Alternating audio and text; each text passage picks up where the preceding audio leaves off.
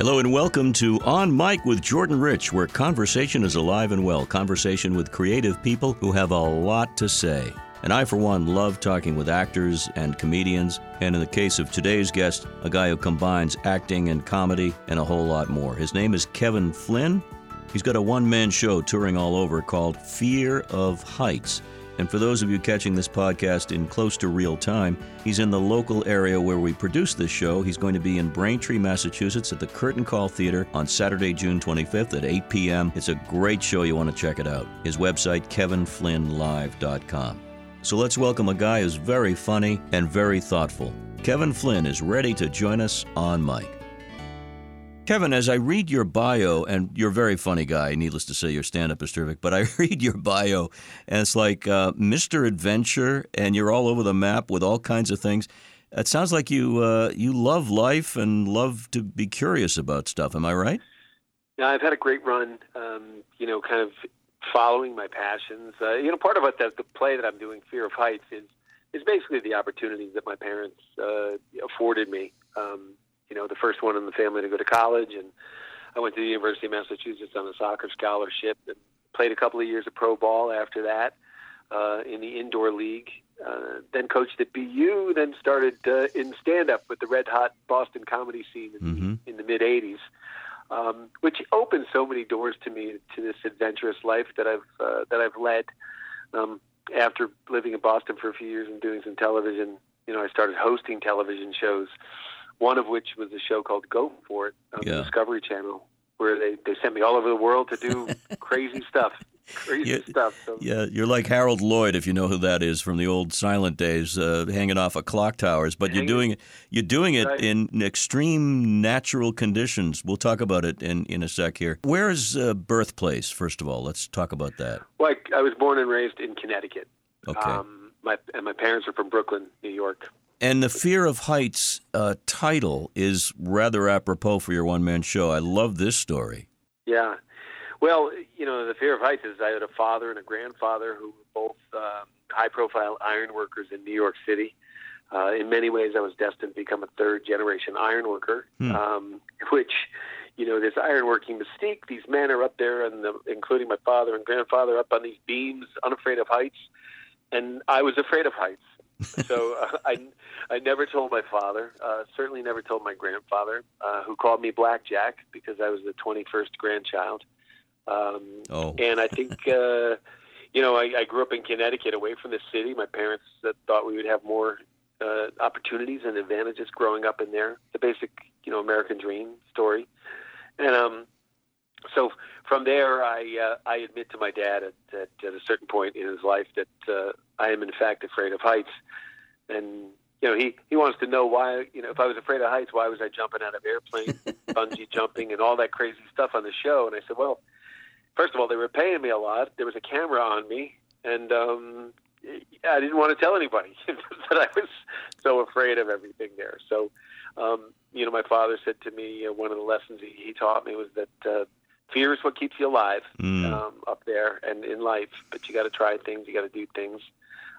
But a good, healthy dose of fear is okay. As I talk, I have a lot of comedian friends. I think the world of stand-up comedy, and I know how stressful it can be to get up there in front of a screaming throng of people imbibing. But that's the scariest thing in the world for many performers to do what you do.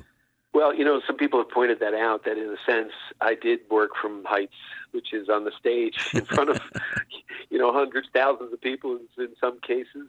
So in a way I was doing what my father had done. He just did it on a beam and I do it on a stage, but we're both doing it from heights. Kevin, you mentioned the Boston comedy scene, and the podcast we're doing is heard all over the world, of course, but I think most people who have any sense of stand-up realize the impact. Talk a little bit about the period that you entered the Boston comedy scene. I know you won a big competition, but you hung out with some real pros. Yeah, like I said, I was getting a graduate degree from Boston University. I was the graduate assistant soccer coach, and it was right at Nickerson Field there. At one end of Nickerson Field was Stitch's Comedy Club, and the Paradise Rock Club were right there. And I was going over the lineup of the next game with the head coach, Neil Roberts, longtime coach at BU, and it happened to be an open mic night on a Sunday night at Stitches, and we were sitting having a beer, just going over the lineup, and he goes, I think you could do that. And I said, you know what, I think I can too, and I've always dreamed of it. So the next week I signed up for an open mic night there at Stitches, and George McDonald put me on stage, and I did pretty well, and I was hooked. I was bit by that bug, and what a time in the mid-'80s to be a stand-up comic in Boston, because there were crowds that packed every night to the rafters. College kids, young adult, young professionals, older people. Everybody was just packed into these rooms watching this American art form unfold. And the one thing that is different about Boston, and I'm sure you've talked about this on your podcast before, is that the headliner would host the show. And so as a young performer, you had to follow Don Gavin, Lenny Clark, Kenny Rogers, and Steve Sweeney, Jack Gallagher. It was, these guys were the top, some of the top professionals in the country. Guys had gotten sitcoms, guys who just absolutely ripped the roof off the place, and then you had to follow them. So, when I really got the greatest of training, when on Saturday nights we'd triple up and quadruple up and running from club to club. And so by the time I got to L.A., when I moved to L.A., following Bill Hicks or Jerry Seinfeld or Sam Kinison was a walk in the park. I'm telling you. They're great comedians, but I had to follow a guy like Don Gavin, and nobody wants to do that. Yeah, the Boston comedy scene is known as the Gauntlet, but it's also a very tight-knit group of great people, men and women, right, who would give you literally the shirt off their backs to do charity work and everything. They're wonderful people. There's a lot to talk about here. We're promoting the fact that you're doing your show, and it's also touring around the world. You go from the New England area to another part of the world at this point after this? Yeah, I'm sort of doing a soft opening now. I'm in Cincinnati as we speak. I was in Philadelphia last week. I'm going to Key West next week. Sort of doing it at theaters, working it out, almost like a comic, working out the timing, the stories, the jokes, the message, the flow of the show. And then I go out to a theater on Nantucket called the White Heron Theater, where it'll be, directed, tightened up, and then it heads to Edinburgh in August, where the Farrelly brothers are executive producing the show, and I'm going to perform every day from August 3rd to the 28th. So it's part of the Fringe. It's in a great theater, and I'm very excited about it. To represent Boston, to represent comedy, the story, my family, everything. That's awesome, Kevin. It's really fun. And you've worked with the Farrelly brothers in some of their films, most noteworthy, Me, Myself, and Irene, The Heartbreak Kid. That's a different film, but you've done a lot with those guys. No, that's it. Heartbreak. Is that one of theirs, too? Oh, okay. Yeah, that's one of theirs. It's a remake. Mm-hmm. You probably remember the original Charles Grodin, but the remake was with Ben Stiller. Ben Stiller, I saw it. Sure. Yeah. Yeah, and I just finished the guys. I'll tell you the story about the Farrelly brothers. They are the most decent people I know in an industry where that is not always the case. It's almost never the case. I did a benefit. I think it was for the Cam Neely Foundation, and the brothers came up to me and said, "Hey, you're really funny. We'd love to put you in one of our movies." And I thought, oh, thank you, man. That was so nice of you to say that. I never thought I'd hear from them again. It was just a nice comment. And boy, sure enough, 18 months later, they called me in for an audition. And for a small role. After the audition, they looked at each other and go, "We got a bigger role for you." They threw me even a bigger role. And so, that helped me get in other movies. It helped me get on Sex and the City. I played one of the boyfriends on Sex and the City. Right, Bram. Yes. Yeah, it was Bram. And then this past year, in the new movie, Peter Farrelly's movie, The World's Greatest Beer Run with Russell Crowe and Bill Murray, Zac Efron. So they've been great to me, and they're just really good people. You can never pay them back enough. You sound extremely gracious, and you must pinch yourself when you realize you wake up one morning and you got a call to hit the set with Russell Crowe. I mean, it's kind of a earth-shattering thought to anybody, but it's awesome. I wanted to talk to you about Sex and the City. I'm not a typical watcher, but my wife watched it, of course, as every woman. Join the club, right? Right. Exactly. You played Bram, I guess, who was the boyfriend of Charlotte, correct?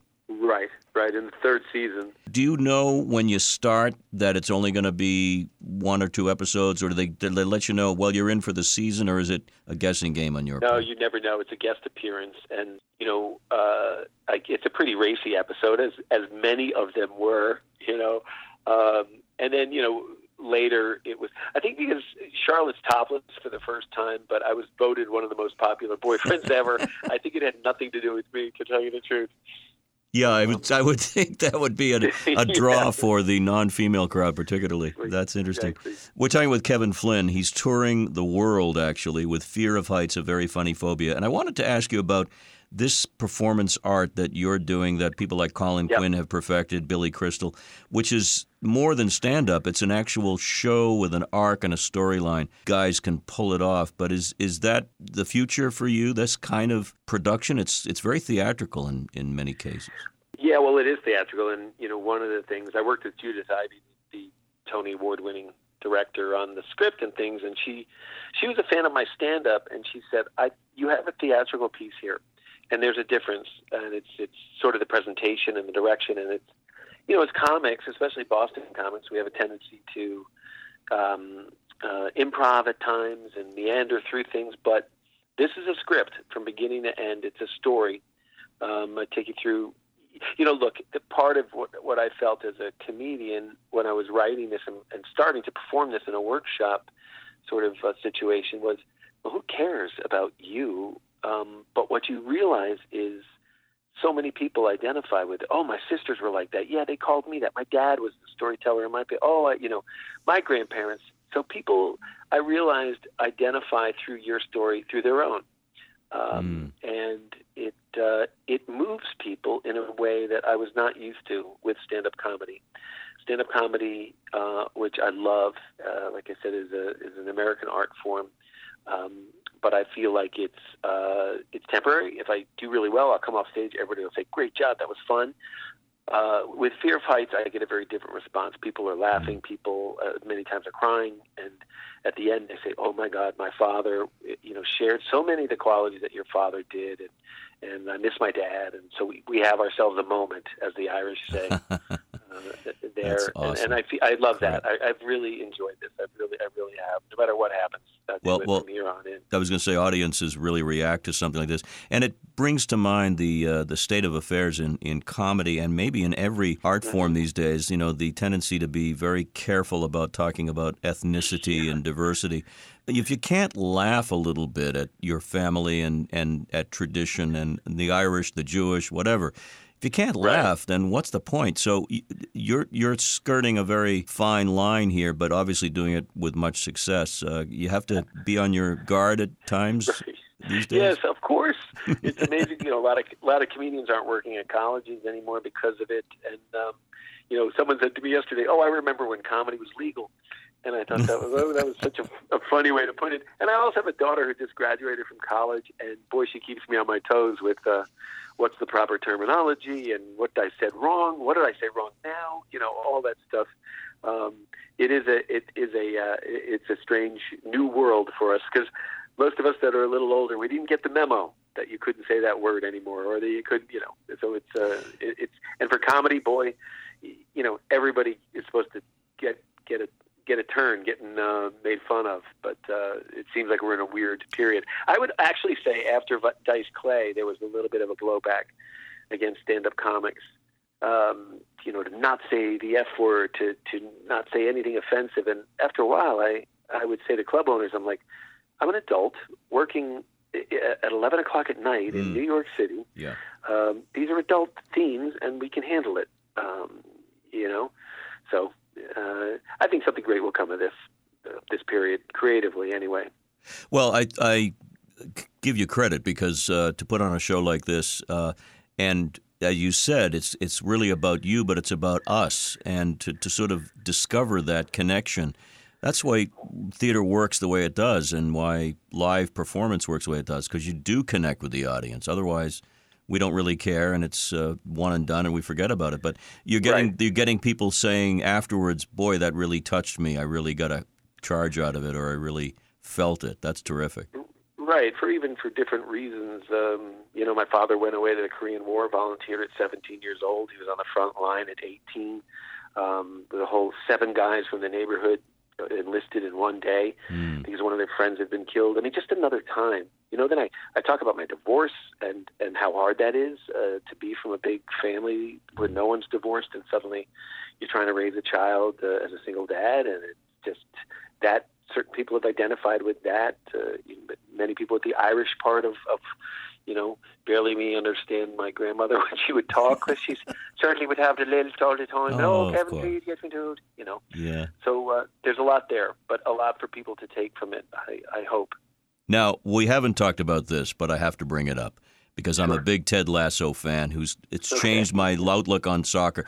But you're an American playing soccer and being very, very proficient at it and in coaching it and doing all that. Did you face the wrath of traditional American football fans when they found out you were a soccer player? How did you survive that gauntlet?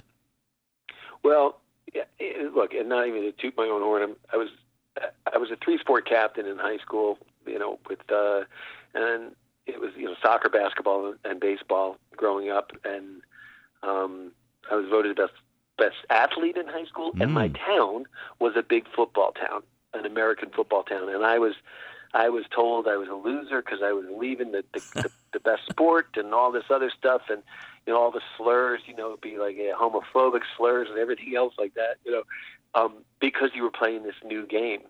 But this game of soccer just opened up the world to me. I mean, I've traveled the world before comedy playing soccer.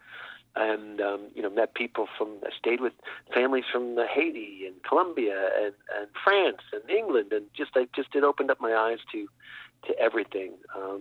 And so I love it. And I did get some blowback, but they couldn't say I wasn't a good athlete. They knew better than that. And to just finish that thought, I think that being a sort of an outsider, and from a confident place, I think it led me into the arts to not have to conform all the time and to question things and and have fun. Yeah, I love that, Kevin. In fact, let's talk about another show that you created. And you've created a lot here. Over the Ball, show that combines soccer, comedy, entertainment, and it was highly rated and really well loved on the ESPN network.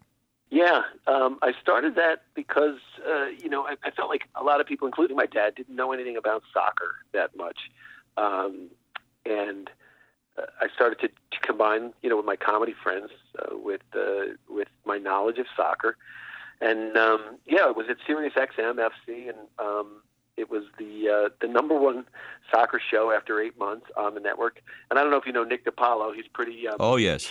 He's pretty edgy, but I told Nick, and he says, you're the top show on the soccer program. I go, yeah. He goes, that's like being the tallest Mexican. Sounds like Nick. That's exactly like it. Well, That's actually soft for Nick, to tell you the truth. Yeah, you cleaned it up maybe a little bit. Yeah, thank you. Yeah, and then it won MLS Talk Show of the Year, Major League Soccer Talk Show of the Year, and now I do it as a podcast. So I really enjoy it. It's a lot of fun. So it's called, just so we know, it's called Over the Ball, the podcast. We can search for it? Over the Ball. Yep, excellent. You can search for excellent. it, and each week I have different guests within the game itself. So, and it's been a fun run. It's enjoy it. You do this podcast, so you know how fun they are. Oh my gosh, you meet the most amazing people, and you hear from people. I mean, soccer's an international phenomenon, so you must be hearing from people all over the world. That is really, really fun. I want to mention your website, kevinflinnlive.com. And again, doing these shows, these one-man shows all over the country and the world. People are definitely going to want to check out Fear of Heights. And the subtitle is actually important, A Very Funny Phobia. Yeah, I want people to know that there's drama in there, but there's comedy in there as well. And, the fear of heights gets played with a little bit in different ways. Fear of success, fear of failure, fear of heights, just my journey with everything I've done and continue to hope to do. Really. Well, I would think, and I'm just going out on a limb, but I'm sure this is in negotiations or thoughts of it. This is an HBO special waiting to be produced. Am I right? Is it TV? Certainly hope so. Netflix. Yeah. Somebody has to pick this up as a special. Is that at least in consideration right now? Yeah, it's in consideration for sure. And I think the show runs about an hour and 20 minutes, but that would be an hour. And I think, in many ways, it's sort of the next step with stand-up because, I think, stand-up is part of a storytelling tradition. Irish have a big storytelling tradition. Jewish culture has big storytelling tradition. And this tells a story. So hopefully you're laughing and you're thinking about it. That's the best compliment I can get when someone calls me a week or two later and says, "Man, I'm still thinking about your show." And I know I've hit on something when I've done that. And I still love my stand-up. Don't get me wrong. I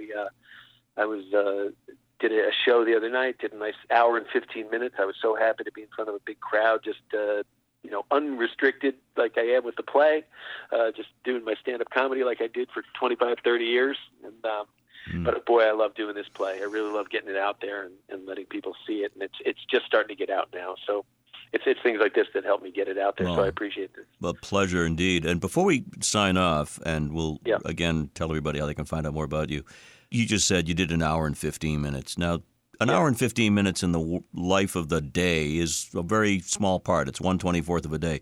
Right. For people who don't know, the amount of work and preparation and writing and thinking that goes into even 10 minutes of stand-up is incredible, isn't it? Right. And I think one thing we're noticing in the stand-up world is kids are majoring in stand-up comedy.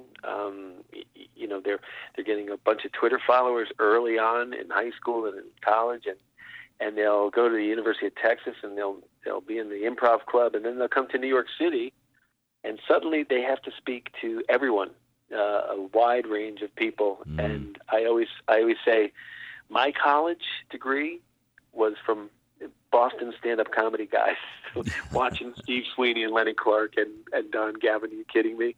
You can't really learn it in school. You got to learn it on the boards, getting up there and doing it and watching the best. Yeah. And that's where I feel, just so fortunate that I started in Boston. It's a great badge of honor, no matter where you go. When you say you're a Boston comic, people take notice and get it. I remember working with Chris Titus. He had a sitcom, and I was headlining, and he was going up before me, and somebody started to heckle him. And he said, "Oh, you're in trouble." And the guy goes, "Why is that?" He goes, "Because the next guy is from Boston." And I'm like, wait a minute, what the hell does that mean? You handle it yourself. Don't pass the buck on to me because I'm from Boston strong, baby. Look out. Don't give us any grief. We're going to come right back at you. And that brings up one more point. I wanted to mention this before we close.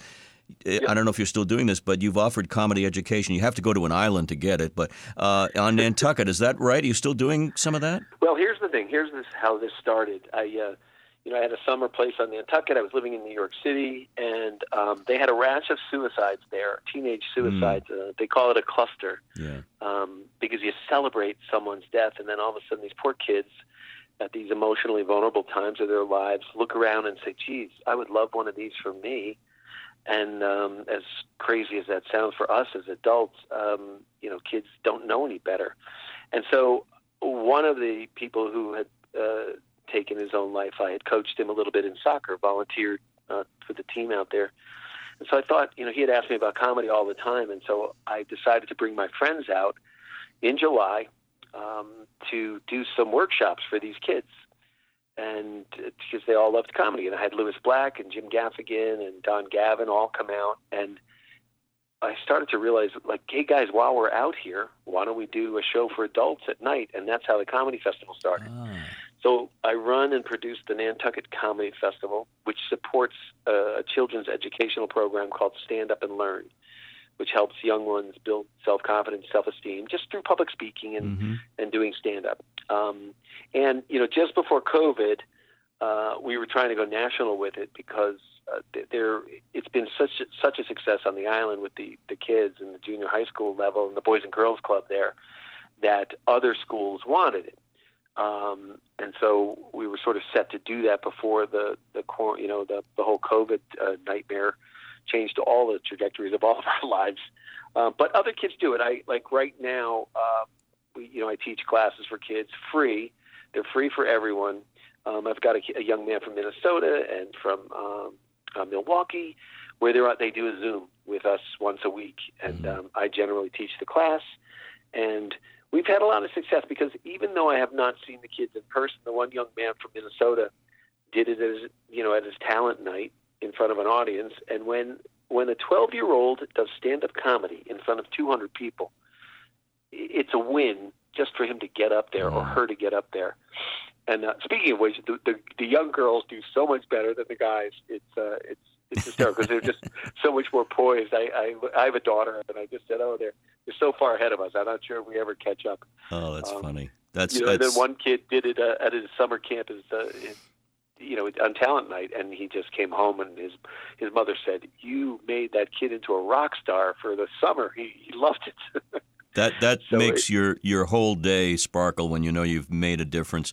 And doing something that you love and transferring your love of it to somebody else. God, that's great. I love that story. I'm so glad we had a chance to get that story out. And I want to send people to KevinFlynnLive.com. The show we've been talking about is Fear of Heights, a very funny phobia. I have a feeling it's going to go big time. You're such a good guy for coming on, and I really appreciated what we talked about, which was everything. I know you had a great list there. I so appreciate you doing your due diligence and give me a chance to talk about all my passions. I really appreciate it, and I hope to see people out at the performance because I think they'll enjoy it. I really do. What a terrific guy. Kevin Flynn, comedian, actor, writer, producer. And his show is called Fear of Heights, appearing Saturday, June 25th, 2022 in the local area in Braintree at the Curtain Call Theater. But if you visit Kevin's website, KevinFlynnLive.com, there's a full schedule, including the touring schedule for Fear of Heights. KevinFlynnLive.com. I want to say thank you to Dan Tebow of Fast Twitch Media, also to everyone at Chart Productions, the studio of record, where we produce this and many other podcasts, audiobooks, commercials, you name it. My book is still selling. There's an audio version of On Air, My 50-Year Love Affair with Radio. Visit JordanRich.com for all the details. And until we meet again at this very same spot, I will say, as always, be well so you can do good. Catch you next time. Take care.